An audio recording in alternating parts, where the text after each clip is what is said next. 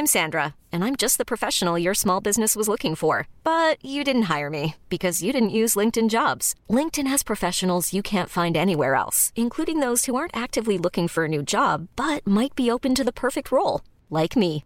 In a given month, over 70% of LinkedIn users don't visit other leading job sites. So if you're not looking on LinkedIn, you'll miss out on great candidates like Sandra. Start hiring professionals like a professional. Post your free job on linkedin.com/achieve today. Ever catch yourself eating the same flavorless dinner 3 days in a row? Dreaming of something better? Well, HelloFresh is your guilt-free dream come true, baby. It's me, Keke Palmer. Let's wake up those taste buds with hot, juicy pecan-crusted chicken or garlic butter shrimp scampi. Hello Fresh. Stop dreaming of all the delicious possibilities and dig in at HelloFresh.com. Let's get this dinner party started.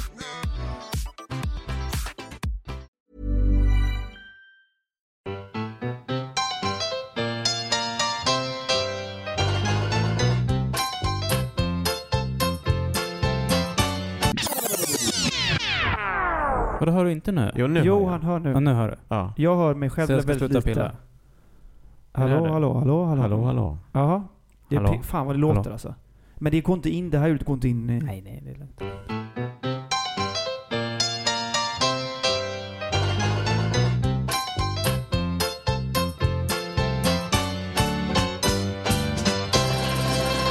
Okej, men vi skiter där nu. Nu drar vi igång det här jävla poddhelvetet. Får man säga så? Nej, får man inte säga. Jag är skitglad. Rullar det nu eller? Ja, det är klart det rullar. Men förlåt, ingen aning. Du har ju suttit med din dator där och pillat på den hur länge som helst. Ja, förlåt för att jag sköter om allting med den här inspelningen. Nu, jag är jätteglad att vi är här idag för att vi har en gäst. Och det är inte vilken gäst som helst. Nej, det är en supereminent gäst. Och ja, vad ska man säga? Vi känner honom som Bengt ifrån Hotell Oslo. Stort varmt välkommen Kim Sulocki. Kim Sulocki. Wow, vilken smal referens. Är det? Herregud, ja. Berätta lite om Bengt från Oslo, eller vad heter han? Ja, det var på den tiden... 97? Ja. Nej, 96. Okej. Ja, men det kan ha spelat in. Ni spelade 95. Ja. Andreas var typ 8,5. Det var... Ja, det var en sån samproduktion mellan Sverige, Norge, Danmark och Island. Och den var märklig. Men han som skrev den, Axel Hellstenius, han skrev ju Elling till exempel. Så att, ja, men det var en sån här... När man försöker göra en sån här europeisk produktion så blir det... Inte alltid bra. Nej, det blir märkligt. Otroligt snyggt skjutet av Filip Ögård. Fotograferat. Skjutet, inte att man har inte dödat någon utan nej, men lite som, har ni sett Andarnas hus av Billa August eller av Billa August med han regisserad. Det är också en sån här europeisk samproduktion. Det blir liksom bara vattnigt. Om man kan säga så. Det blir liksom ingenting. Varken hackat eller malet. Nej, brukar jag gilla att säga. Utan det blir jag vet inte. Vattnigt är ju fint också. Man på något sätt vill squeeze the masses och det blir då att man inte. Men det här var en film. Det var en serie, 4 avsnitt tror jag, eller 5 avsnitt. Jag letade efter historien bakom varför min bror dog. Okej. Ja, i Oslo. Men du var svensk, din karaktär? Jag var svensk, ja. Och sen så var det någon som var dansk och sen var det islänning. Och så var det i Norge. Och vart gick det här någonstans? Det gick i hela Norden där. Ja. Jag missade den. Ja, det var det många som gjorde, tror jag. Ja. YouTube, Bengt från Oslo. Googla. Det som jag bär med mig mest där är från Oslo, den tiden speciellt. Sen har jag jobbat en gång till i Oslo senare. Men deras matkultur är ju hemsk i jämförelse med den svenska. De käkar mackor liksom. Och ingen lunch, eller? Nej, utan till lunchen så kom de med en svart sopsäck med såna här baguette stumpar som de hällde ut på ett bord. Och sen var det sådana crab sticks till. Jag skallade lite första dagen för jag tänkte nej. Ska vi ha det så här nu i 4 månader? Det var jättemärkligt, tyckte jag. Men så var det. Och sen så, man tog en halvtimme och sen så slutade man med 3 liksom. Så gick man på tur. Ja, och sen så gick man kanske och käkade mat någonstans på kvällen. Och då var det... Ja, en pizza kostar ju... En vanlig så här pizza Kostar ju 120 spänn. Jättekonstig prisbild där. Ja. Men det som inte är dyrt där... 120 spänn på en pizza, det kostar väl det här också? Eller vad menar du? Ja, på en vanlig pizzeria. Men det här var ju 94 liksom. Okay. Ja, men kvarterspizzeria kostar ju inte mer än 70. Ja, det kanske jag vet inte vilka kvarter du rör dig. Ja, jag käkar faktiskt inte så ofta pizza. Men det som är billigt där är flygtåget. Det kostar typ 170-180 spänn. Alltså deras Arlanda Express. Ja, det är väl en jävligt dålig grej att ha. Ja, men vi har satsat på en grej som jag har riktigt billigt. Ja, men jag tycker det är skitbra att det är billigt. Och jag blir så förbannad på att det är så jävla dyrt här. 280 spänn kostar det här. Ja, det är sjukt. Det är sjukt. Ja, det är sjukt. Man skulle kunna ta bort alla de här bussarna som går direkt. Ja. Bussar som liksom stannar vid Sankt Eriksplan och bla bla bla. Ja. De kan man ha kvar. Men alla bussar ska man bara kunna ta bort.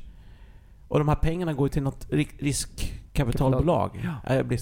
Arlanda Express gör mig förbannad. Du åker aldrig Arlanda Express? Om någon annan betalar gör det. Då åker du med glädje? Ja, och jag tycker det är superskönt. Och sitter liksom 20 och sätter tuggummin under sätena. Jättebra. Nej, jag är inte arg på tåget och de som jobbar där är underbara. Men hur man har hanterat det från politiskt håll är för jävla illa. Det borde vara folkets. Det där. Det är ju... Du har inte köpt aktier i det här Allra nu som har blåst pensionärer. Nej, jag minns att jag har läst många rubriker, men jag har inte orkat sätta mig in i själva grejen. Vi kanske inte ska ge oss in på den diskutera det. Det känns som att andra har gjort. Ja, exakt. De har snott folks pengar, kan man säga. Ja. Lurats. Ja, det är illa. Det gillar vi inte. Men det är ju bara för att knyta an till den här Bengt från Oslo där. Det är ju alltså att få en sån roll som då spelades in i 4 månader i Norge. Det måste ju varit jävligt roligt att du bokade jobbet på ett sätt ju, eller? Ja och nej. Det var i en tid i mitt liv. Jag var 23 tror jag. Och jag bollade med 3 andra jobb samtidigt. Jaha, okej. En tv-serie 3 kronor.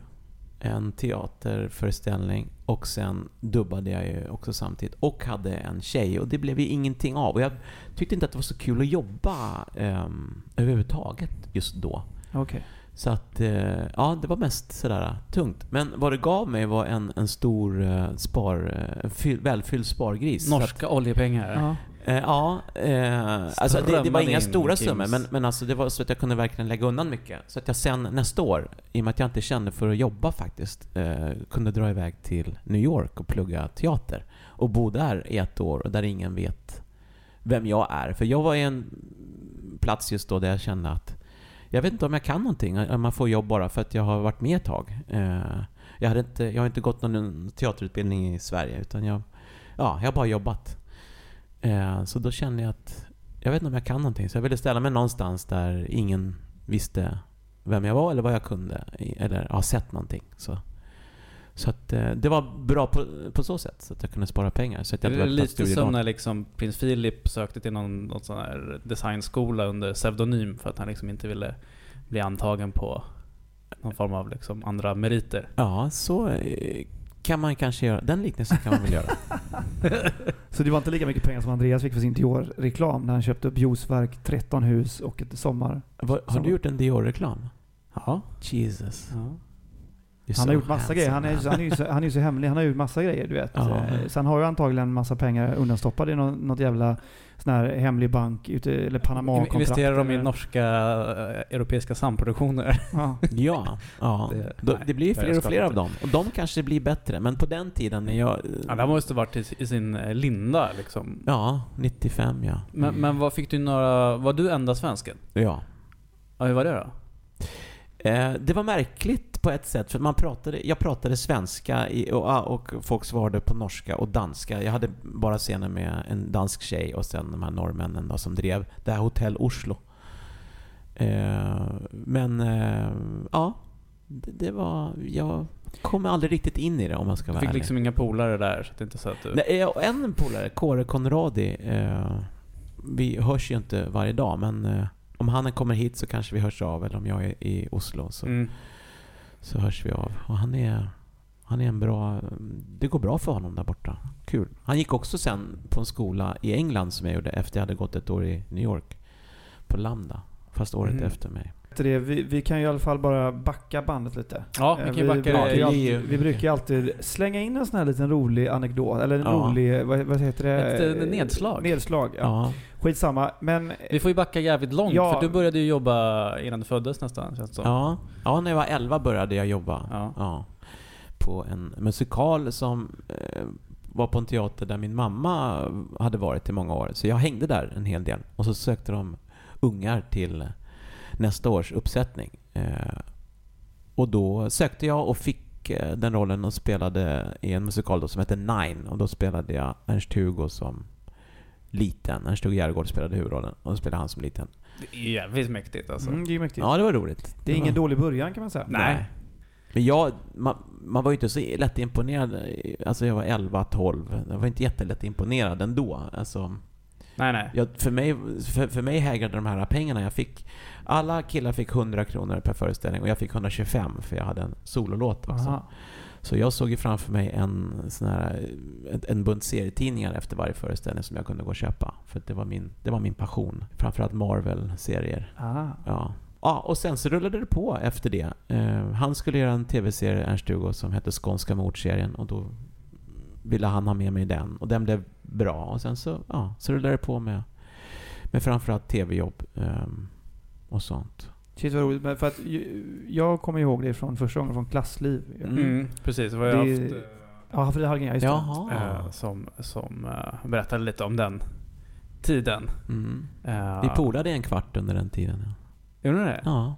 Polade som Kila stadigt? Ja, i 2 månader. Och som man gör när man är så ung. Hålla handen. Och det var väldigt oskyldigt. Men det var... hon är jätte... Och så bra, Jan. Ja. Men jag satt i mitt pojkrum där hemma i Göteborg och tittade på den här jävla Klassliv då, som man tyckte var fantastisk och drömde sig bort att skådespela. Och då var ju du med där. Frida var ju med där också. Du tillhör ju där. Du är kanske lite för gammal för det här Mickey Mouse Club som jag kallar det. Med Hanna Ahlström och Gurra Skarsgård och de där som hade den där teatergruppen tillsammans. Eller var du med där också? Nej. Kim är ju äldre. Men hur gammal är du? Jag är 44. Åh helvete. Det var dit du ville komma. Men känns det bättre? Ja, det känns bättre. men för att du är 20 år äldre än Andreas. Nästan. Men det vi pratade med Frida då var ju att det här var ju liksom ganska så här monumentalt. Det fanns ju typ 2 kanaler och Klassliv var ungefär som Game of Thrones.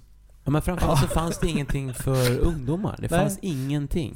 Så det här blev liksom som en svamp som alla sökte sig. Så att alla såg ju det här. Det var ju... Var det ute efter vilket program var det gick? Gick det separat? Nej, det gick i Bullen. Det var en följetong i Bullen. Och för de som lyssnar på det som inte vet vad Bullen är, så det var ju ett ungdomsprogram som riktade sig till ungefär som, lite som KP, Kamratposten. Som Snapchat, fast på TV. På TV. Ja, kan man dra den 70-talister? Jag vet inte vad Snapchat är. Men det var ju typ, man såg Frida Hallgren en gång i veckan. Hon var söt och blond. Nu kan man ju få en bild liksom var 10 bilder i sekunden på något sätt liksom. Men det var framförallt tror jag de tog upp ämnen som ungdomar kunde relatera till. De tog upp mens, de tog upp hästtjejer, de tog upp kärlek som var obesvarad och kärlek som var besvarad och föräldrar som inte förstod. Så vi gjorde Skam för 20 år sedan kan man säga. Ja, oj vilken klassskillnad det var på de 2 serierna. Men för 30 år sedan. 30 år sedan då. Ja, vi gjorde då var det high-end. Man skulle vilja se liksom någon form av nu så gick det sen. För den klassen liksom. Ja, det var vad hette din karaktär? Jag glömde bort. Lasse. Just det, Lasse. Jag heter Lasse i andra namn. Jaha. Döpt efter det? Nej, det gör jag inte. Min pappa heter. Vi kan låtsas nu när Kim är här. Eller? Ja. Det var en kille som jag blev bra kompis med som heter Roger Kilblom. Som var statist i den här klassen. För det var ju 8-9 skådespelare så att säga som hade repliker. Sen var det en statistklass också så att det inte var en sån liten klass. Och en av dem var då Roger Kilblom. Det var en sån särklass som bara är 8. Ja, men här var det inte en sån vi redovisade. Okay. Och honom drog jag med mig på en audition för Storstad. Och då fick han en av huvudrollerna där, Koma. Koma, just det. Ja. Just det, Koma är fan med, just det. Ja, han är en underbar kille. Nu är han ljussättare. Storstad, då var det ju också Lina Englund, va? Eller? Ja, precis. Och hennes pappa som var... Hon hette Millan där, tror jag. Millan hette hon i den serien. Skitsamma. Men vilken serie? Storstad? Storstad. Och hon hade en finlandssvensk pappa. Jaha, Thomas Laustiola, var det hans pappa? Ah. Millan, vad har du varit? Så han alltid någonting. Hette hon Millan? Ja, jag tror det. Jag är nästan säker på det. Men skitsamma, det var För hon jag var kär i Klassliv hette också Millan. Aha. Millan och Lasse. Det blev ju en breakout-serie. Just det var ju också en spin-off. Spin-off heter det. Ja. Så ni var liksom the shit. Men var det efter Klassliv som du liksom inte kunde gå på gatorna och typ gamla tanter slängde trosor på Folkungagatan? Ja. Var det som hände? Ja, det var ju framförallt ungdomar som kollade på den här serien. Men alltså det var ju en annan tid. Det var ju väldigt oskyldigt. Jag var 16-17 år. Jag fick ju lite uppmärksamhet. De fnittrade lite när jag gick förbi. Men det var inte som det är nu. Du stod inte och drog ladd på det är Spybar. inte så för mig nu, men så som det är för idoler. Det var ju väldigt städat, om jag ska säga så. Jag gick ju på ungdomsdisco och dansade mycket. Det tyckte jag var kul. Och hade ändå otroligt svårt med tjejer. Alltså, var det svårt ändå, trots att du ändå var den hetaste 16-åringen? Ja, jag skulle inte kalla mig... Du var William i Skam, var du då, för 30 år sedan? Ja, så såg jag mig verkligen inte. Och jag tror inte det var så många, om jag ska vara ärlig, så många andra som såg mig så heller. Men ja... Det var en annan tid. Det var väldigt lugnt. Sen i och med att jag varit med i så många sammanhang efter det och fortsätter vara med, så blir man ändå en del utav någon slags ungdomskanon sådär. Så att det händer inte allt för sällan att tjejer kommer fram och säger att jag har varit kär i dig. Och det är väldigt trevligt, för då har jag oftast inte varit ihop med den tjejen. I och med att jag inte känner henne. Och då har hon inga dåliga erfarenheter av mig, utan jag ser bara på mig med såna här... Vad hände sen då efter hon säger att jag var kär? Nej, sen händer det faktiskt inte så mycket. De är inte kära i mig längre. Nej, okay. Utan det är bara... Du fortsätter inte liksom säga vi kanske ska åka iväg? Jaha, skulle du kunna bli det igen? Till Italien, du och jag? Inget sånt där? Nej, men... Du har inte utnyttjat... Du kan kalla mig Lasse. Det är väldigt trevligt. Det är väldigt trevligt. Och återigen väldigt oskyldigt. Det är väldigt lite så här rockstjärne, sex, drugs och rock'n'roll över mig överhuvudtaget.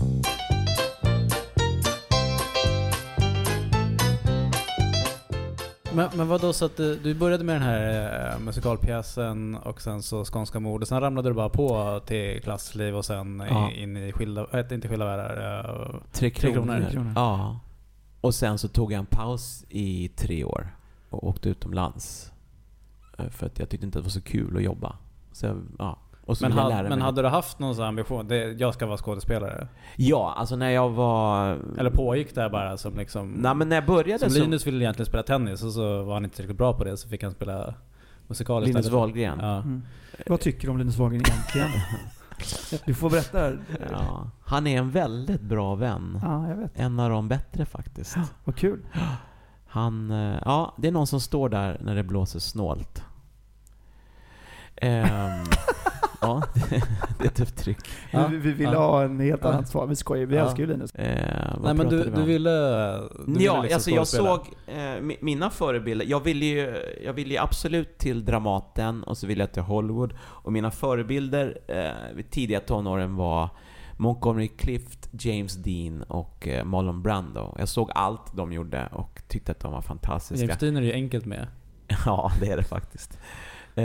3 otroligt bra rullar å andra sidan. Men men sen så fick jag när jag var 19 så sökte jag till scenskolan och då hjälpte Ernst Hugo mig faktiskt, men jag kom inte in.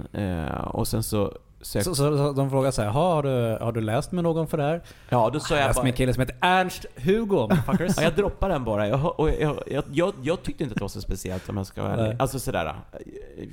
Han var fantastisk. Men jag tänkte inte på att det skulle vara någonting att skryta med. Men jag hörde att de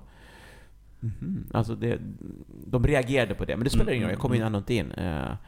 Och sen så sökte jag till en musikal som heter Grease på Kinateatern. Och fick det, och så började jag med musikaler i några år. Jag tyckte det var jätteroligt. Och sen så åkte jag till USA och sen till London och pluggade. Och sen liksom när jag kom hem därifrån så visste jag inte riktigt vad jag skulle göra, utan då men det liksom övergick till att från att ha velat vara en väldigt tung och seriös skådespelare så övergick det till det liv jag lever nu som är väldigt behagligt. Vad skulle du säga hur klassar du dig själv idag? Ja, det är lätt att säga att man är en pajas för då slår man liksom alltid underifrån. Men någonstans så är det. Jag tar mitt jobb otroligt seriöst. Vare sig jag spelar någon dromedar i Aladdin som jag ska göra nu i jul.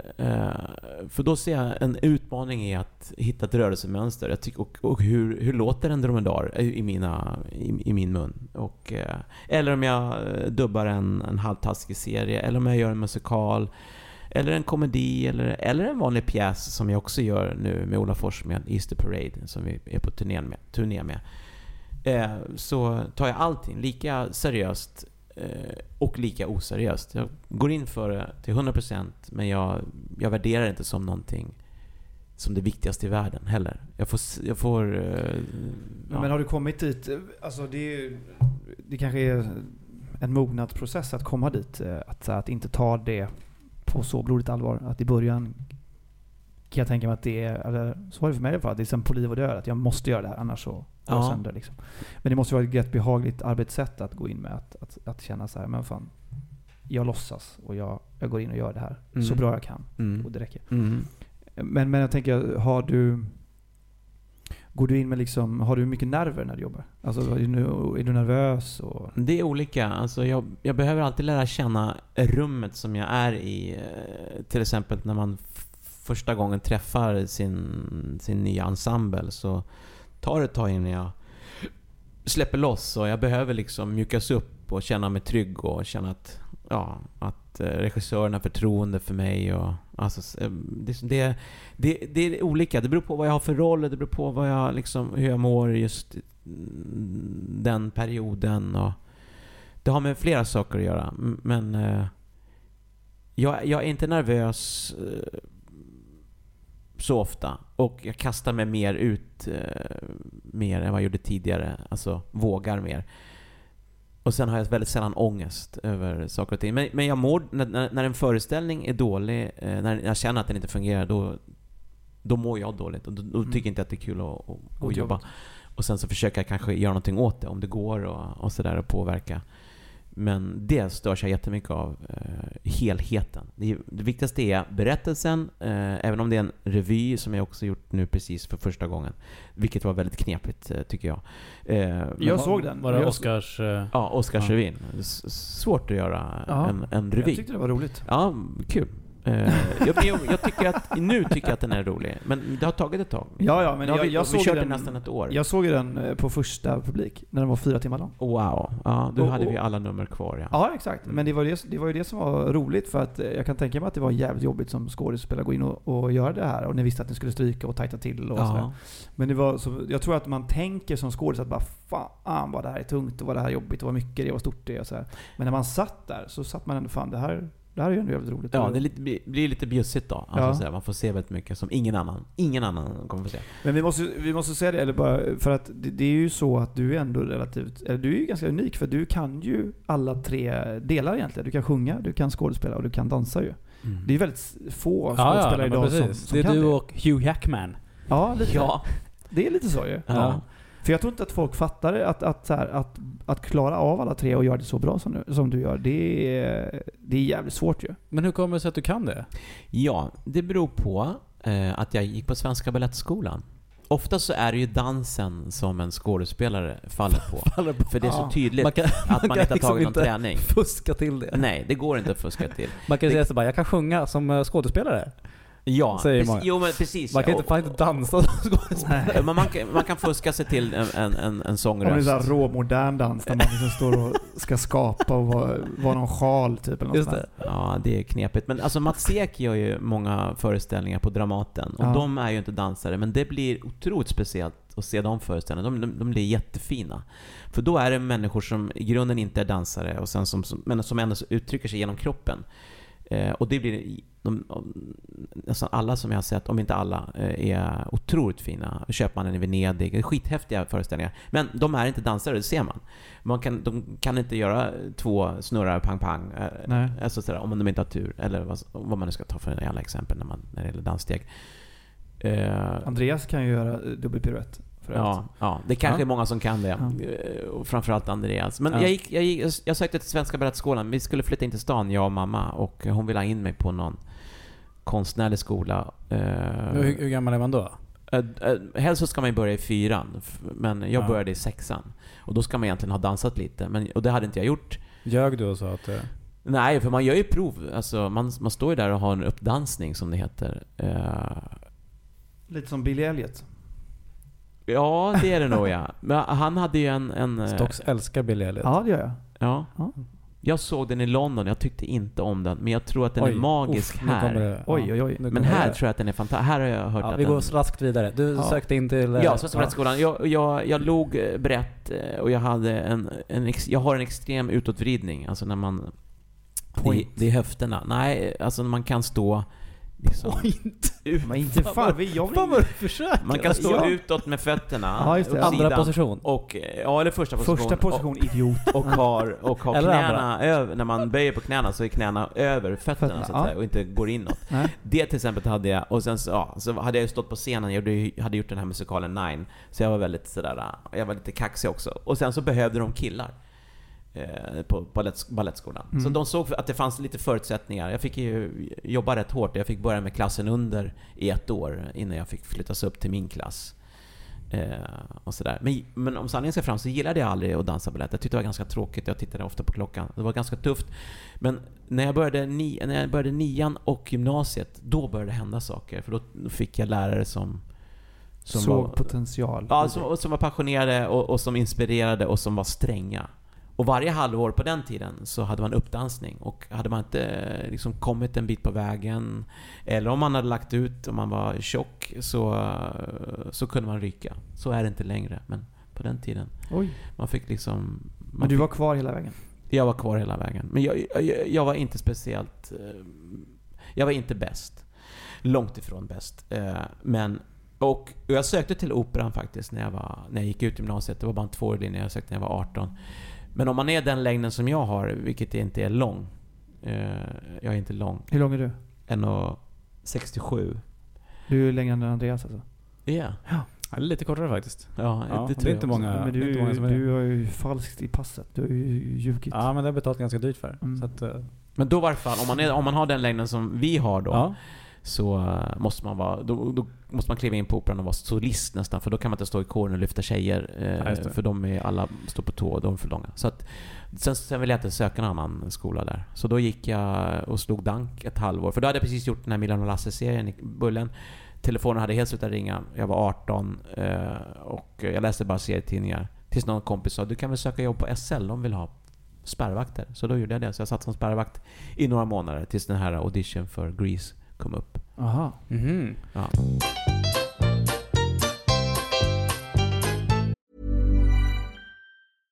Hiring for your small business? If you're not looking for professionals on LinkedIn, you're looking in the wrong place. That's like looking for your car keys in a fish tank. LinkedIn helps you hire professionals you can't find anywhere else, even those who aren't actively searching for a new job but might be open to the perfect role. In a given month, over 70% of LinkedIn users don't even visit other leading job sites. So start looking in the right place. With LinkedIn, you can hire professionals like a professional. Post your free job on linkedin.com/achieve today. Hold up. What was that? Boring. No flavor. That was as bad as those leftovers you ate all week. Keke Palmer here, and it's time to say hello to something fresh and guilt-free. Hello Fresh. Jazz up dinner with pecan-crusted chicken or garlic butter shrimp scampi. Now that's music to my mouth. Hello Fresh. Let's get this dinner party started. Discover all the delicious possibilities at hellofresh.com.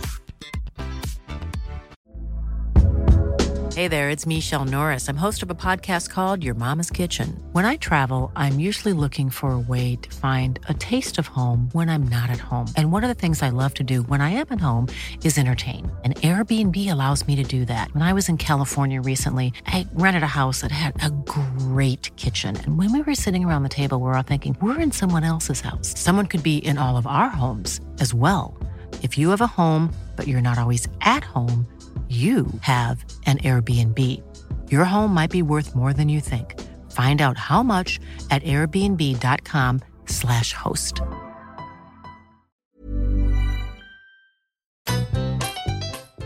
Så du har jobbat med andra saker? Ja, jag har jobbat som tidningsbud på söndagarna, delat ut DN och Svenskan tidigt på morgonen och McDonalds. Det är ju en klassiker. När jag var 16.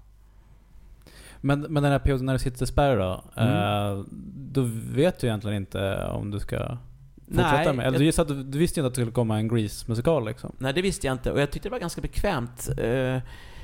Jag satt liksom vid Stora Mossen. Jag satt Alvik Södra.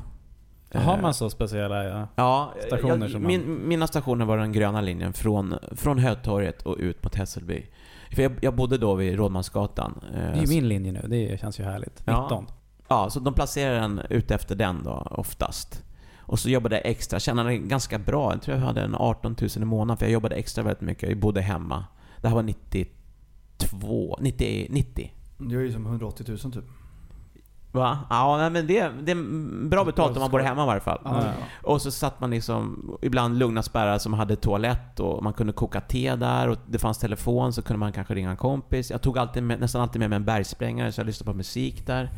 Och så ibland ofta satt jag också mikrofonen som man har, eller hade i varje fall på den tiden, som var rörlig mot högtalaren, så kunde de resenärerna också lyssna. Så det var kul. Och vid Hötorget satt jag ofta, och där var det ju rörigt, mycket folk. Men då kom det någon punkartjej där. Ja, jag tror hon kanske kände igen mig, för då hade jag gjort de här 2 serierna i Bullen. Det är klart att hon gjorde. Ja, men då ville hon gärna sitta där inne med mig. Så satt vi där inne och tjabba. Nej, hånglade då? Nej, det var väldigt... Jag vet inte hur bra hon mådde, men det var liksom... Okay. Ja. Sådär. Du hade som en liksom fritidsgård där i SLs regi på något sätt. Ja, det var en härlig tid. Och sen när den här Grease Audition dök upp så visste inte jag om... Jag kände inte riktigt för att söka faktiskt. Och mamma sa, det är klart du ska söka, men då måste jag sjunga någon låt. Jag har ingen låt. Men ta någon låt, du måste söka. Men du visste att du kunde sjunga? Jag sjunger okej. Jag kan liksom... Jag klarar av de roller jag gör, ser jag till att jag klarar av. Men det är inte så att jag kan... Jag är ingen crooner. Jag är ingen Linus Wahlgren på det sättet. Det är för få som är. Ja, det är för få. Ja. Tack och lov. Vad tycker du om Linus egentligen? Jag vill inte säga det här. Rullar vi? Vi rullar. Han är en jävla. Ja, men det måste ju ändå varit lite speciellt att så här, ha ändå gjort de här tv-serierna på liksom 80-90-talet när det bara fanns så få kanaler och alla såg liksom allt som gick. Och sen sätta sig i en sånt offentligt jobb som spärrvakt liksom. Ja, det var... Det låter lite så här nostalgiskt att det bara var bra, men det var, och det kan låta fånigt att jag kände så, men det kändes som sådär ett nederlag. Det kändes pinsamt när folk kände igen mig, och man kan tycka, men varför var det spärrvakt då? Ja, men det var... jag tänkte kanske inte så långt, eller så tänkte jag att jag tänkte inte så långt. Så jag tyckte att det var lite jobbigt och lite sådär... Ja, jag var 18 och tänkte att vad blir det nu då?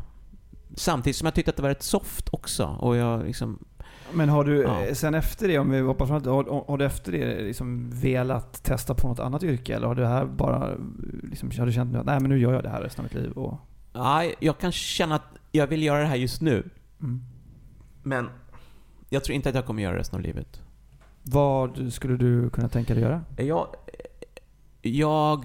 Jag skulle vara intresserad av hur man styr upp en kommun eller ett landsting med ekonomin. Det skulle jag tycka var intressant. Jag är inte intresserad av att vara politiker, men jag tror att man kan sköta finanserna mycket, mycket bättre. Vi betalar väldigt mycket skatt i det här landet, och det tycker jag vi ska göra. Men jag tycker också att det jag känner i alla fall, man har ju några konkreta detaljer över där pengarna bara har dragit iväg, den här landstingsgrejen med stödstrumpan, om ni kommer ihåg det. OneMed, kommer ni ihåg det? Som fågelholkar. Stödstrumpor kostade 6 000 kronor paret. Från att det kostade 100 kronor paret så kostar de helt plötsligt 6 000 kronor. Var det någon som har blåst? Ja, de säger det var något privat. Det är när man ska göra uppköp. En kommun eller landsting måste göra uppköp. Och de måste ha typ 3 folk som ger offerter. Och så måste de ta den billigaste. Och i det här fallet var det ett företag som heter OneMed som sa just det, där kommer jag ihåg, vi kan göra det här för 5 år för 500 miljoner. Och det var 1 miljard lägre än alla andra. De andra sa 1,5 miljard. Och så tänker landstinget toppen. Och så har de inte läst allting som det finns stilta i det här kontraktet. Och så visar det så att det kommer kosta 2,5 miljard för de här 5 åren till slut. Nu tror jag att de har brutit det här kontraktet. Sen vet jag inte vad det har kostat. Men det är alltså 1 miljard mer än vad de andra skulle ha kostat. Och det är våra pengar. Och det kanske tycker jag är tråkigt, men jag blir så jävla, jag kan bli riktigt förbannad. Ja, det är klart man blir ja, för det sitter ju någon jävla liksom. Det sitter väl antagligen någon jävla finansvalp som är 32 i någon lägenhet. Gustav Tott. Nej, ja, men jag tycker inte riktigt man kan klandra det här företaget. Utan fan, folk vill tjäna pengar. Jag tycker att det är omoraliskt. Men det är omoraliskt. Ja. Men det är också någon pengar som har liksom sagt, ja visst, här har du. Jaha, fan vad lätt det här var. Sådana där grejer tycker jag man kan styra upp. Jag sitter i en bostadsrättsföreningsstyrelse och är ordförande. Och jag tycker det är kul att hitta bra saker som gäller för alla. Inte för mig själv, utan det som är bra för alla. Jag tror att man kan driva ett samhälle mer eller mindre som man driver en bostadsrättsförening på, utan att försöka gå med vinst, och man motiverar de som bor i sitt närområde. Alltså man har ett möte, och då pratar jag inte om att man ska ses de som bor i huset, utan man kanske har ett möte där de som bor i de 10 närmaste kvarteren en gång om året. Och så pratar man om vad man tycker ska behövs göras, och folk kanske säger vi behöver byta ut de här parkbänkarna, eller vi behöver göra någonting åt dem där.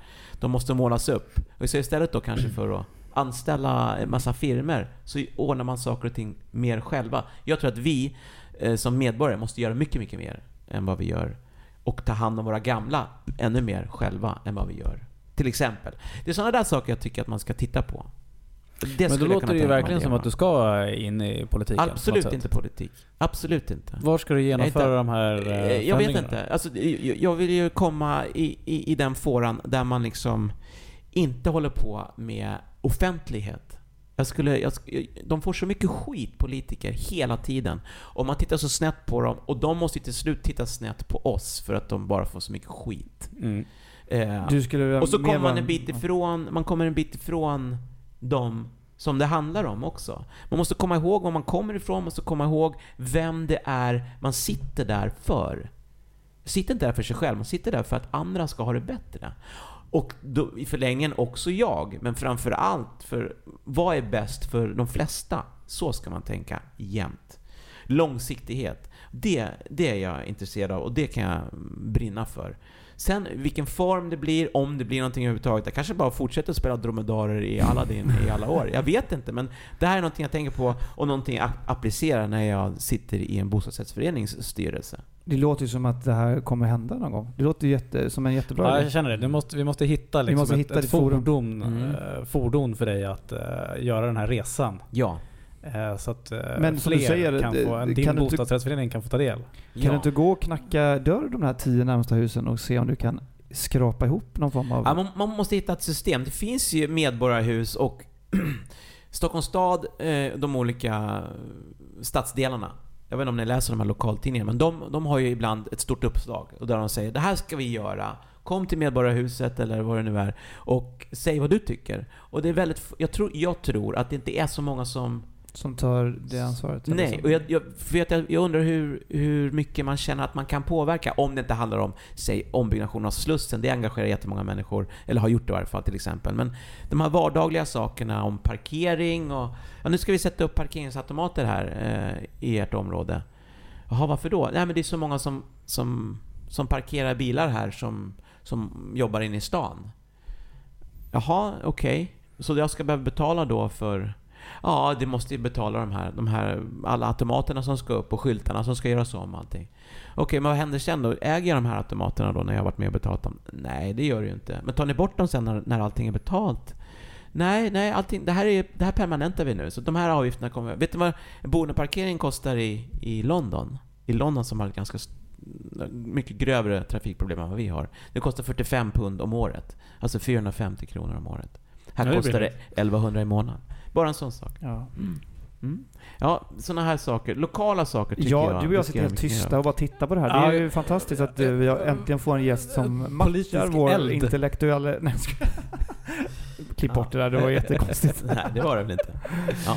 Nej, men det här, jag tackar det här för det här Independence Day-talet som du ändå drog av. Ja. Det känns fantastiskt. Och jag önskar dig all lycka på din resa. Man gillar ju folk som brinner för någonting. Ja, passion är ju alltid intressant oavsett vad det är. Du gillar ju, om jag vet, t-shirtar kanske. Det är ju, och när du pratar om t-shirtar så är det också intressant. Jag har ingen jävla aning, men nej. Du är inte så, eller är du passionslös? Nej, det är du inte. Nej, hoppas jag inte. Nej. Det vore ju tråkigt om jag var det. Men jag har inte kommit dit Kim har kommit alltså. Nej. Men vi har några år på oss. Men väldigt många pratar om invandring och immigration och att det är det som är vårt stora problem. Det är inte alls det. Det är inte alls problemet. Problemet ligger på så många andra ställen som man kan göra någonting åt. Och så stirrar man sig blind på en sak bara. Och så är det enda som folk liksom pratar om eller knappt vågar prata om. Och det är lite samma sak i USA. Där pratar man om ISIS som det största problemet. Och alla som dör i ISIS namn, alla som har liksom i Europa, i Nice och alla de här sakerna som händer, allt det är fruktansvärt och ska inte få hända. Men de som gör de här grejerna, de är kriminella och störda i huvudet och liksom ska tas om hand. Men man pratar om att vi ska krossa ISIS och vi ska bygga många fler vapen och vi ska flyga ner en massa soldater för hur många 100 miljarder som helst. Och så tittar man på hur många amerikaner är det som dör utav ISIS varje år. Och hur många amerikaner är det som dör i Amerika varje år på grund av skjutvapen. Ja, skjutvapen. Jag tänker faktiskt inte bara på det utan mer kanske på sjukvård och på hemlöshet och fattigdom. Och kanske också drogrelaterade händelser. Jag tycker inte att man... Du tycker att man prioriterar fel? Ja, man lägger en massa pengar för att göda folks rädsla så att de blir omvalda. Det är också någonting som man ska tänka på. Är du orolig för framtiden? Nej, jag tänker inte så mycket. Jag tänker inte så riktigt. Jag tycker det är synd att det ser ut som det gör. För jag tänker att om du har det här att du vill då på något sätt ordna upp, fixa så att människor har det bättre. Att det kommer från någon genuin liksom, rädsla är väl att ta i, men att du tycker att folk gör fel. Jag vet hur man gör rätt. Ja, det låter lite så kanske. Jo, men så kanske det gör och så kanske det är också. Jag vet inte, men för min del så prioriterar man alla de här miljarderna som man slänger på en del saker skulle man kunna slänga på andra saker. Till exempel USA igen. Det sitter över 2 miljoner i fängelse i USA.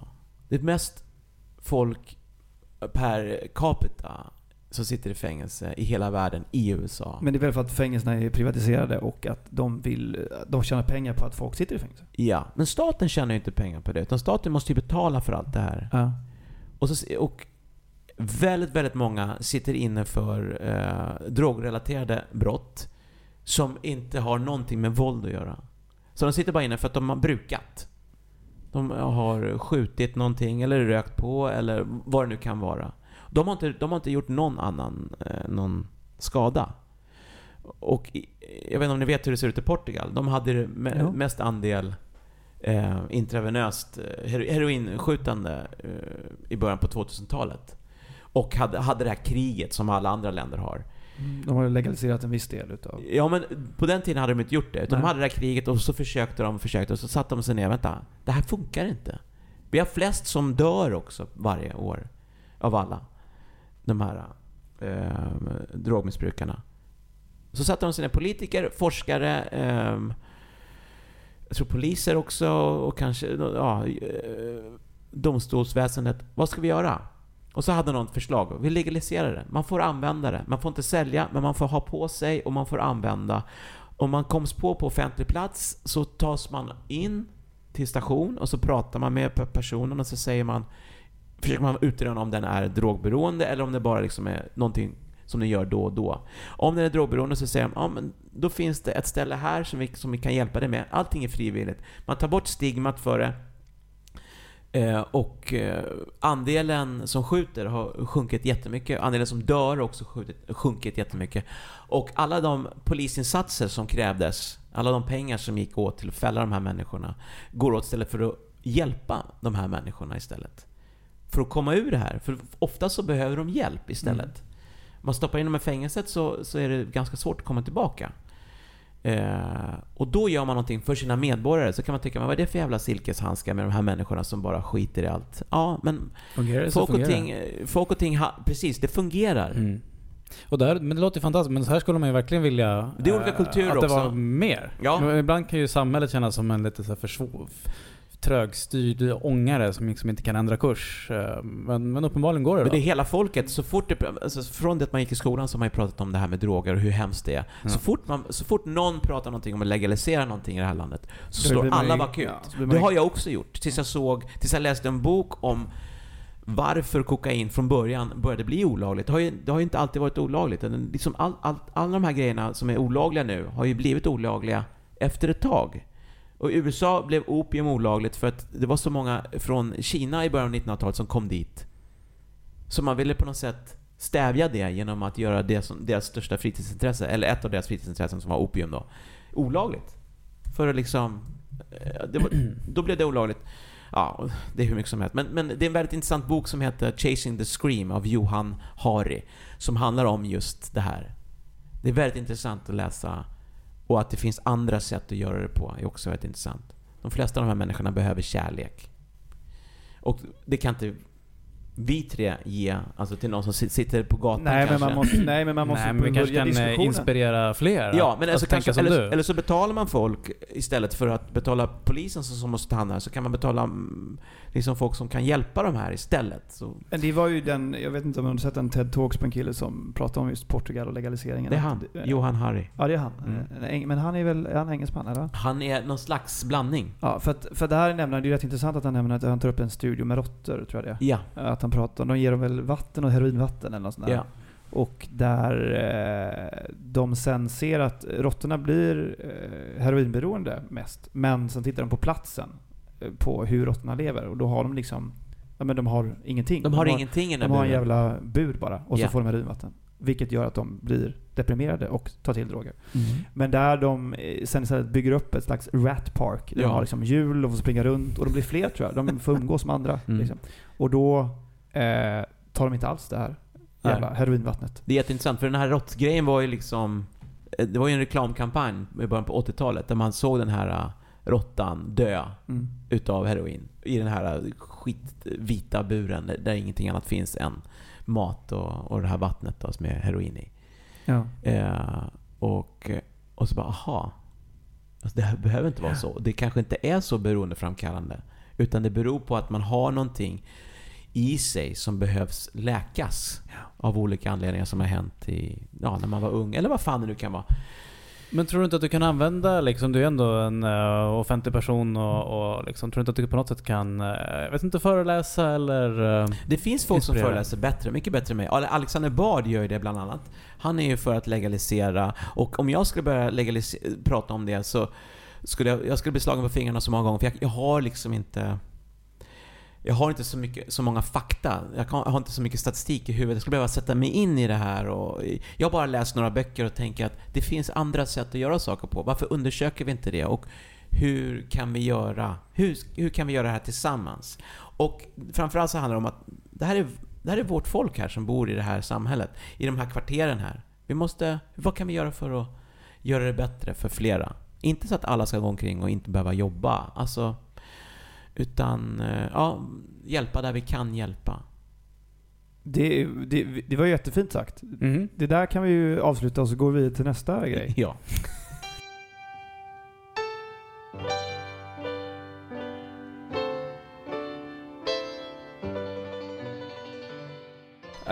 Fantastiskt. Vad härligt. Vad härligt att vi fick in ändå lite djup här. Det känns lite liksom när jag ska komma min nästa fråga här om vem det var roligast att göra singalong med, Ola Forssmed eller Linus Wahlgren. Liksom. Jag kommer faktiskt inte ihåg vilket som var roligast. Förmodligen båda. Men vadå Nej, men får inte säga båda. Men jag kommer inte ihåg. Det var 10 år sedan eller något sånt där. Ja, det var 15 år sedan. Jag kommer faktiskt inte ihåg.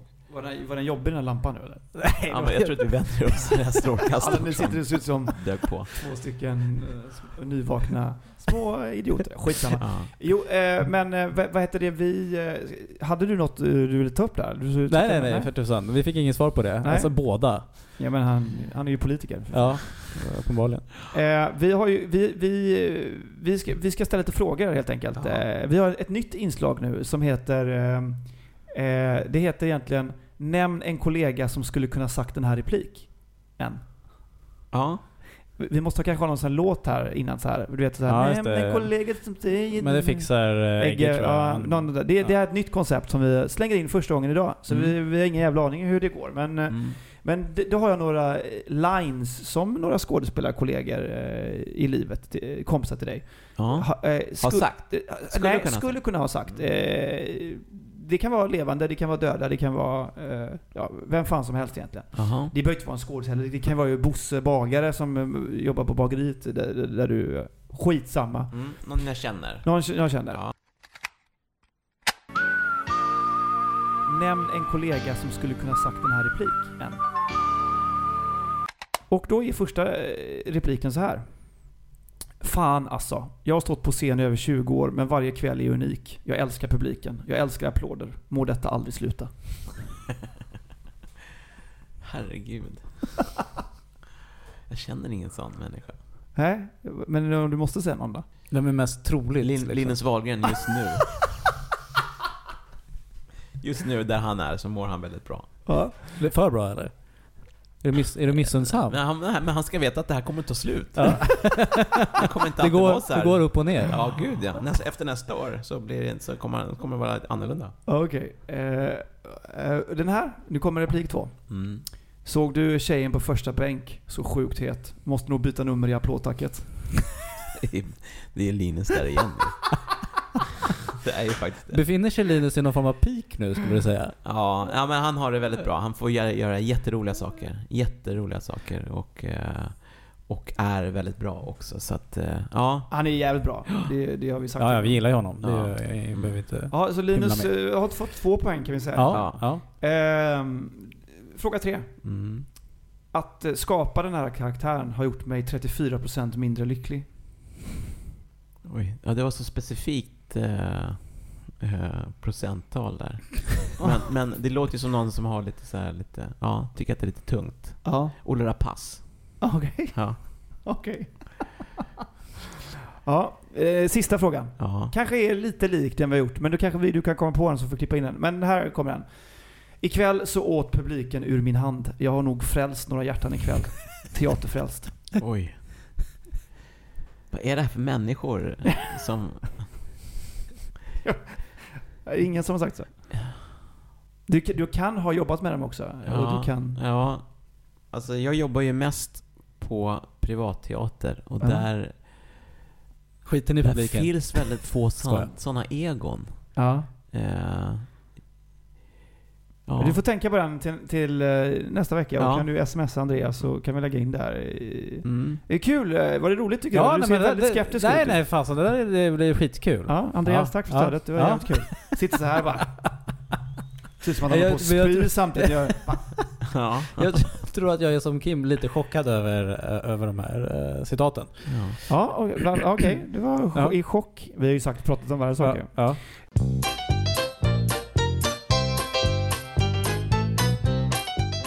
Ja, vi går väl raskt vidare. Ja, jag har också en annan grej som jag vill ta upp idag. Ja.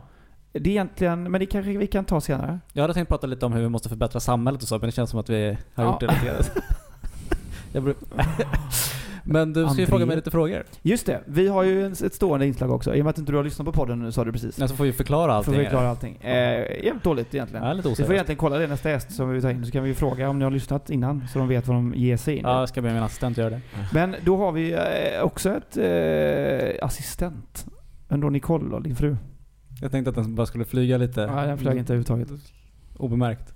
Har du också hånglat med Andreas fru Nicole? Också? Har du gjort det? Nej, vad ska... Ja, vi vet inte det. Vi pratar om det ibland. Onödigt. Ja, jo, vi har ju frågor som vi ska fråga. Som jag ska fråga dig. Och Andreas ska svara egentligen. Det här handlar om dig då. Vad är Kims Loki för färg? Han är kanariegul. Ja. Vad tycker han om att göra? Han tycker om att göra piruetter. Oj. Ja. Vad... vi gjorde ju en föreställning, där gjorde du ju piruetter. Ja, just det, jävlar. Jävligt många piruetter. Ja, och hamnade ner på golvet. Det var en häftig sekvens. Ja, det var nog det bästa i hela föreställningen, skulle jag säga. Ja, jag såg den. Kommer du ihåg Kims piruetter? Ja, det gjorde jag. Jag kommer ihåg att han dansade och var ganska aggressiv i sin dans. Ja, och agrodans. Du satt på någon soffa eller någonting. Och då var lite rädd för att ni har väl båda legat med min tjej, var det inte så? Ja, just det. Så det var. Du och Måns. Precis. Stod du premiären eller? Nej, jag hade precis flyttat till Stockholm. Jag såg kanske Han tyckte inte om den. Jag pratade om det förut. Alltså, jag ska inte säga att jag inte gjorde det. Har jag sa det eller? Ja. Love Story pratar vi om. Ja, vi för de som inte har sett den. Den finns för övrigt inte med. När man läser det så här, om det är på olika online liksom. Så det som är liksom... Det var ju så få som såg den. Men den hade någon... Nej, inte borttaget. Men det var ju så få som såg den. Men det är nästan som att du har betalt någon för att så här, ta bort det ur ditt digitala... Det var en häftig föreställning. Ja, men det var häftigt. Jag kommer inte alls ihåg den. Det var säkert skitbra. Men vi måste ju fortsätta. Ja, det var en parentes. Vad är han för dryck? Tokai. Oj, söt. Ungerskt dessertvin. Ja, wow. Såklart att den är. Vilket djur är Kim? Tigerunge. Ja, okej. Kan bita ifrån, men det känns inte. Nej, men jag vet energisk liksom och så här rivig. Ja, okej. Men inte dödlig kanske. Nej, det är jag nog inte. Vilken amerikansk skådespelare är han? Matthew Broderick. Ja, ja. Ni har ju spelat samma roll också. Mm. Vilken då? The Producers. Just det, såklart. Det var allt, va? Ja. Kul. Wow, ja, jätteroligt. Vad intressant. Ja, det är alltid kul att höra hur någon annan ser på en. Kanariegul. Mm. Ibland så ser man bara en färg. Det känns som att du är lite vågad i liksom ditt appearance. Ja. Skulle kunna vara. Jaha. Och se positivt på livet. Ja, just det. Ja, det gör jag nog oftast. Har inte alltid varit så. Inte? Nej. När liksom bytte du skepnad? Från ett par år sedan. Hur? Ja, men från att saker och ting har varit ganska jobbiga så började det bli lättare. Och hur det blev, jag vet inte. Men vad som har varit svårt, om man kan vara rent konkret, till exempel när jag kom hem varit utomlands några år och tänkte att nu får jag inga mer jobb. Jag hade hyrt ut min lägenhet så jag bodde hemma hos mamma. Jag hade inga pengar kvar. Jag hade varit utomlands. Alla pengar var slut. Och då hade jag ganska mycket så här ångest över vad jag hade gjort. Att jag hade gjort fel som hade åkt iväg. Att jag inte kommer från med jobb. Jag sov ingenting. Jag var vaken till 5-6 varje natt. Och sen så den grejen gav sig då, för att sen fick jag jobb igen, och det tog inte så lång tid, men det var en 3 månader som det var så. Det låter inte så farligt så här. Men sen det är en sån här inställning som jag har förstått att man kan ha, bara att jag behöver inte känna så där, eller jag behöver inte gå in i det mörkret. Det är inte så att jag puttar bort någonting. Jag tror att man måste... Jag har läst mycket Eckhart Tolle. Känner ni till honom? Ja. Ja. Det är också en hjälp på vägen. Eckhart Tolle pratar om en smärtkropp som smärtkroppen kan då vara den här ångesten. Och sen att man låter den bara få finnas där och liksom skölja över den och acceptera. Bara acceptera läget och sen till slut och bejaka den på något sätt utan att liksom gå in i den och murra omkring, utan låta den bara få finnas där. Sen bara så försvinner den av sig självt. För det mesta av det här mörka är någonting som man skapar själv oftast. Det är förhoppningar, förväntningar på någonting som kanske infrias eller inte, och så blir man besviken och man bygger upp en massa saker. Det är inte det att man inte går omkring och har några förväntningar alls och bara tycker att allting är liksom flatline sådär tråkigt, utan det är bara att man, jag vet inte, jag har ingen livsfilosofi som jag har tänkt ut, utan du kan välja att ta saker och ting på ett annat sätt än din första reaktion. Och du kan förstå att det där, om någon är sur hemma till exempel, så kan du liksom, istället för att gå in i det och känna att det är du som är orsaken, så kan du bara ta ett steg tillbaka. Det här kan jag inte göra varje gång det händer, absolut inte, men till exempel så kan man bara ta ett steg tillbaka och säga, det där beror inte på mig, det där är den personens problem liksom. Det där får den klara upp. Jag finns här till exempel. Alltså det är, men det är, som du säger, Eckhart Tolle har ju sagt, jag läste någon grej, någon intervju med honom där han sa, enkelt förklarat, att om du inte lever i nuet, om du ständigt lever liksom att vad ska nästa grej vara, eller om tvärtom, om du lever i historien vad som har hänt, så är det förknippat med olycka, för du kommer aldrig kunna påverka det. Nej, precis. Och det är det nog det viktigaste, att det här kan inte jag påverka. Jag kan inte påverka att jag mår så här just nu. Jag kan inte påverka att jag inte fick det där jobbet. Jag kan inte påverka att de inte vill ha mig, om det nu handlar om den typen av jobb, eller att det inte är sol idag, eller att det regnar. Alltså bara, vad fan.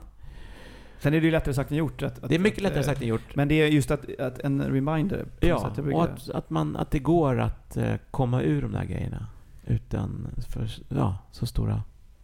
Ja, det går. Fantastiskt. Ja, verkligen. Jag sitter här och bara insuper lärdomen. Vi har nog aldrig varit så här tysta någon gång i en podd egentligen. Nej, du precis. brukar ju kacka på som fan, Andreas, och störa hela tiden. Men nu har vi du mött din överman, ditt lilla jävla kreatur. Du sitter där med dina svunna läppar. Man är ju liksom van vid att Linus Wahlgren snackar om Ghostbusters och liksom fjärtar ungefär. Så. Ja, men då har ni olika referenser. Ja, exakt. Ja, men det är härligt.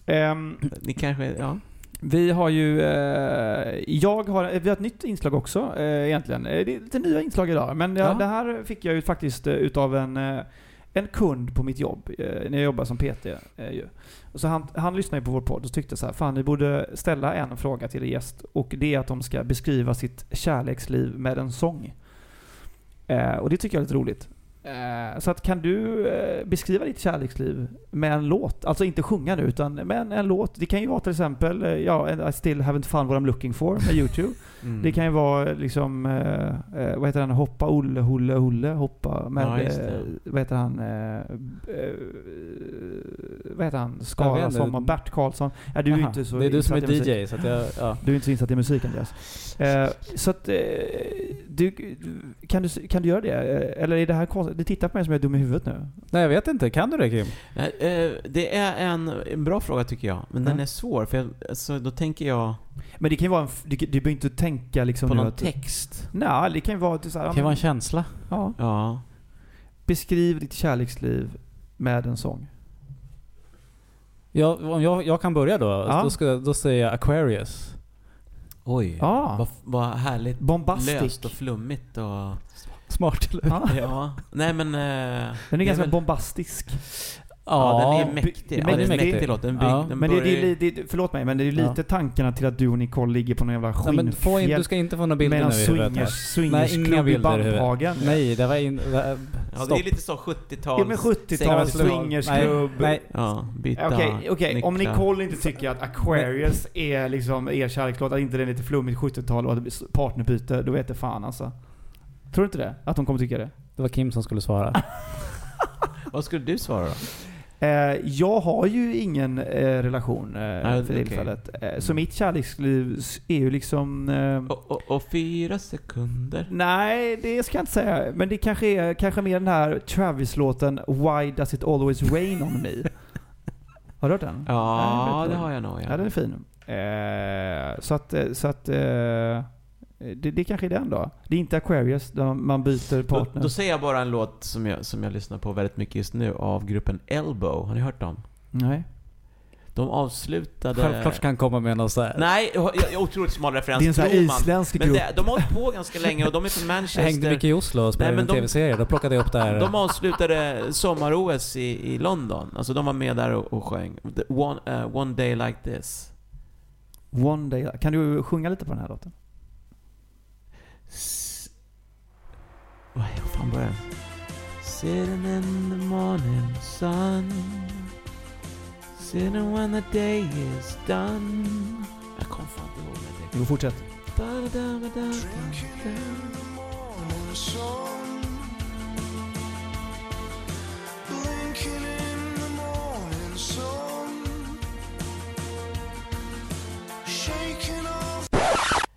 Det är så här fina med stråkar och jag gillar ju stråkar och Bittersweet Symphony, det är också bra, fast det är verkligen inte bittert mitt kärleksliv, utan det låter också lite som en uppbyggnad. En solig låt. Ja. En solig låt skulle jag nog kalla det. Jag ser dig framför mig gå naken hemma i din lägenhet, slänga rosblad på sängen, tänder ljus. Absolut inte naken, absolut inte rosblad. Nej. Ibland tända ljus, men oftast inte jag som tänder dem. Pyjamas på direkt när jag kommer hem. Ja. Och det är regel. Det är så jävla skönt. Ja, men det kanske är en keeper det här att vi ska ställa en fråga till absolut, en kärlekslåt. Tack fina Daniel som gav mig den här en väldigt solig låt. Solig låt, ja. Ja, men det är fint. Vi har också en annan fråga. Vem tycker du ska vara med i den här podden? Är det någon person du tycker vi ska försöka få hit? En solig låt med moll i. Det måste alltid finnas moll i. Men moll är ju underbart. Det känns också som hans politikerkarriär. Det kommer gå lysande med det här, att han svarar på andra frågor än man får. En solig låt med moll i. Ja, det är lite som då... Ja, okej. Kan du förklara igen? Jag fattar vad du menar. Men jag gillar när det finns ett mörker med i allting. Ja. Det måste finnas ett mörker med. För att det ska vara riktigt roligt så får det gärna bita också. Och göra lite ont. Ja. Det måste betyda någonting. Livet måste få betyda någonting. Ja. Hela natten. Nej. Den har säkert någon molly. Ja, det är nästa fråga. Någon person som du tycker vi borde få hit och i vår fina podd som vi ändå... Vad har ni haft för personer? Vi har haft Hollywoodstjärnor, vi har haft Linus Wahlgren. Så det är skådespelare mest? Det är och regissörer. Tarek Saleh har också varit här. Ja, men någonstans där. Ska du inte ha Rebecca Ferguson då? Ja, hon hade varit väldigt rolig och fint. Du har jobbat med henne, ja? Ja. Grejen var, jag har träffat henne en gång när jag provfilmade för Nya Tider. Då hon läste emot mig. Jaha. Och jag kommer ihåg att jag var väldigt nervös. Och hon är ju väldigt vacker. Ja, men hon var ju väldigt ung. Du är i och för sig... Jag är också ung. Hur gammal är du? Får jag fråga det eller? Vill inte du säga? Jo, men liksom det är som att... Alltså jag är 37. Så du är 7. Ja, då var du bara 4 år äldre än henne. Ja. Och då blir ju inte... För grejen var att jag var 11 år äldre än henne. Så det var det som var grejen lite grann. Nej, men jag kommer ihåg det här att jag tror att det var... jag kommer inte ihåg vem castaren var, men jag åkte med... Anette Mandocki. Ja, det var det nog, ja. Så jag åkte med henne i en bil och sen så åkte vi upp och provfilmade då på set, tror jag vi gjorde. Och jag var väldigt nervös.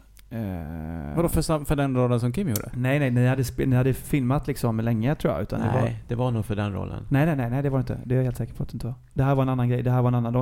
Ni hade börjat och sen så var det en roll de skulle ha in och så skulle jag provfilma. Det var nog en liten roll, tror jag. Aha.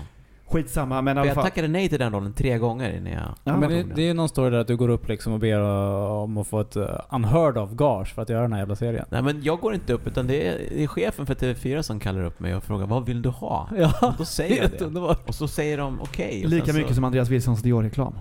Ja, det tror jag definitivt inte. Men de var väldigt generösa och jag föll till föga för pengar. Mammon. Ja, men kan jag få förklara min jävla Rebecca Ferguson-historia? Absolut, alla där ute vill höra. Du har ju kapat mig som alla vill väldigt gärna höra. Podd, alltså. Vad hände mellan dig och Rebecca? Andreas Wilson. Det hände ingenting. Det jag skulle säga var att jag gick in där och vi läste mot och jag kom av mig några gånger. För att hon är väldigt duktig och väldigt bra. Och så här, hon är stark, hon är väldigt stark. Och hon liksom lite kanske körde över mig på något sätt då. Lite så här. Ja. Och så tyckte att hon var snygg. Så att jag stod väl lite mer så här och stammade i något hörn. Ja men det hade... Och sådär lite så. Så att det sket ju sig. Så att henne kan vi göra hit. Och hon kommer inte absolut inte komma ihåg den här jävla historien. Nej, vi får fråga helt enkelt. Ja, jag tror inte hon kommer göra det. Men bra, tack för tipset. Ja. Du kan försöka få tag på hennes agent. Eller ni kan ha samma agent. Ja, kanske. Vi får kolla. Ja. Men då är vi väl egentligen framme vid dagens sista programpunkt. Ja. Utmaningen. Ja, just det. Hur känns det här? Han lyssnar inte på vår podd. Så vi måste förklara allting. Alla som kommer hit får en utmaning helt enkelt. Ja, vi måste ju säga det också att Andreas vill säga att Linus ska åka 36 timmar till Finland själv. Fy fan vad tråkigt. Ja, han sa ja. Erik Johansson ska ringa och skälla. Ring P1 och skälla ut. Vad? Nej men typ att han får välja lite. Han får ranta om någonting valfritt liksom i Ring P1. Ja, och skitsamma. Men vad är det mer? Ulrik von Dresch ska spela... han ska gå in i liksom rollen som rockstjärna, filma det och lägga upp på YouTube. Och även skicka till oss. Är han rockartist nu? Nej, han är skådis. Jag vet, men nu? Nej, han vill ju vara rockartist. Ja, rockartist. Ja, okej. Kul. Ja, det var... Så nu har ju Andreas här faktiskt... Ja, precis. Du jobbade med Dan Ekborg här nyligen. Ja. Är ni helt klara eller? Ja. Ses ni någonting fortfarande? Nej. Inte alls? Nej. Så att den kommer här utmaningen vill jag gärna göra. Det vet man ju aldrig. Du skulle... Okej. Vi ska fortsätta med revyn i höst, men då ska inte han vara med. Din research är du inte så bra här då. Vem ska vara med då? Anders Jansson från Hippie. Anders Ekborg. För det var det som var grejen. Du skulle ju presentera liksom, eller kalla Dan för Anders och presentera någon som Anders liksom i många sammanhang här liksom. Framöver. Ja. Hade du vågat göra det? Jag vet inte. Jag vet inte hur pass kul det skulle falla ut. Men det är en spännande tanke. Är du lite rädd för Dan? Nej, jag är inte rädd för Dan. Han är jättesnäll. Vi gjorde en ICA-reklam en gång. Faktiskt, jag tror premissen var så att de bytte ut alla... Det var så sportlov och så bytte de ut hela ICA-casten mot Sisyfors och det gänget liksom. Mot, det var mig, Dan Ekborg och...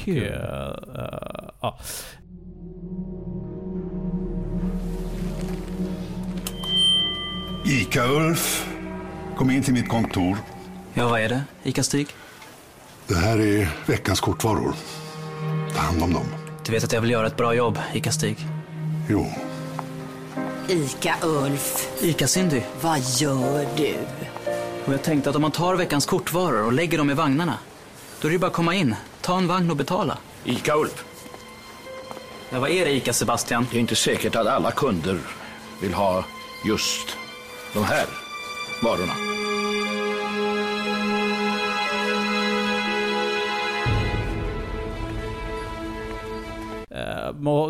Då var jag lite Sten Ljunggren och då var jag lite rädd för Dan. Alltså, men han är ju jättesnäll. Ja, och Dan är ju briljant på scenen. Ja, för fan vad bra han är. Han sjunger ju så in i helvete. Han sjunger skitbra. Han har otrolig timing och han har en frenesi liksom som det kan koka i huvudet. Man ser liksom.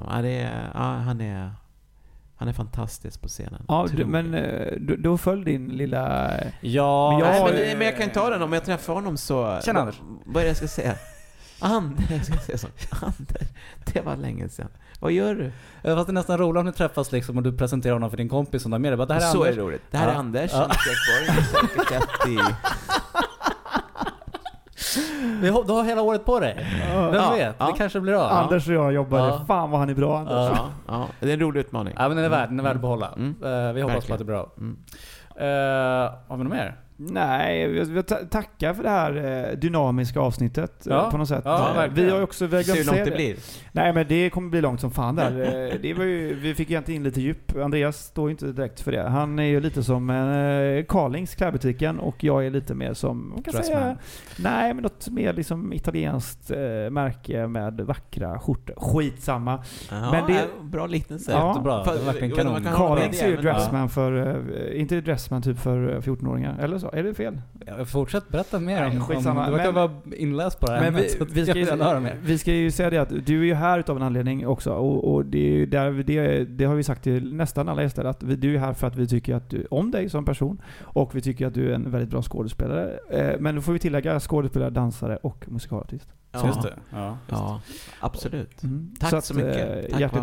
Vi måste ju bara slänga in liksom här med mailadressen som är stocksockwilson@gmail.com om ni har frågor, inte till Kim då för han har ju redan varit här, men andra frågor helt enkelt. Vi ska säga det också att Kim egentligen nu, vi har ju en till tradition där, men vi har ingenting där helt enkelt. Nej, vi har ingen... Det brukar alltid vara någon som ska läsa en text eller du vet, göra någonting, ett uppdrag då. Men Andreas, jag vet inte vad som hänt med dig idag. Ja, det är kul att du skyller allting på mig. Men jag tänkte att istället så kanske vi kan få avsluta det här med att höra ditt fantastiska skratt. Vilket? Du vet, hans skratt. Ja, ibland är det väldigt högt och vissa tror inte på skrattet. Men det låter ju väldigt starkt. Men ska jag fejka ett skratt ordentligt? Ja.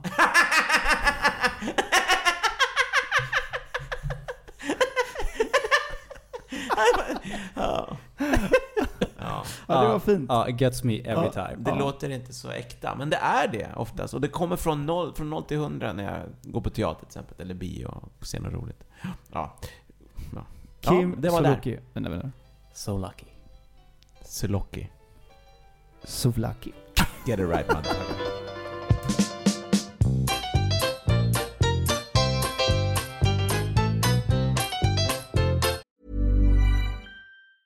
Ever catch yourself eating the same flavorless dinner 3 days in a row? Dreaming of something better? Well, HelloFresh is your guilt-free dream come true, baby. It's me, Keke Palmer. Let's wake up those taste buds with hot, juicy pecan-crusted chicken or garlic butter shrimp scampi. Hello Fresh. Stop dreaming of all the delicious possibilities and dig in at HelloFresh.com. Let's get this dinner party started. Even when we're on a budget, we still deserve nice things. Quince is a place to scoop up stunning high-end goods for 50 to 80% less than similar brands. They have buttery soft cashmere sweaters starting at $50, luxurious Italian leather bags, and so much more. Plus, Quince only works with factories that use safe, ethical, and responsible manufacturing. Get the high-end goods you'll love without the high price tag with Quince. Go to quince.com/style for free shipping and 365-day returns.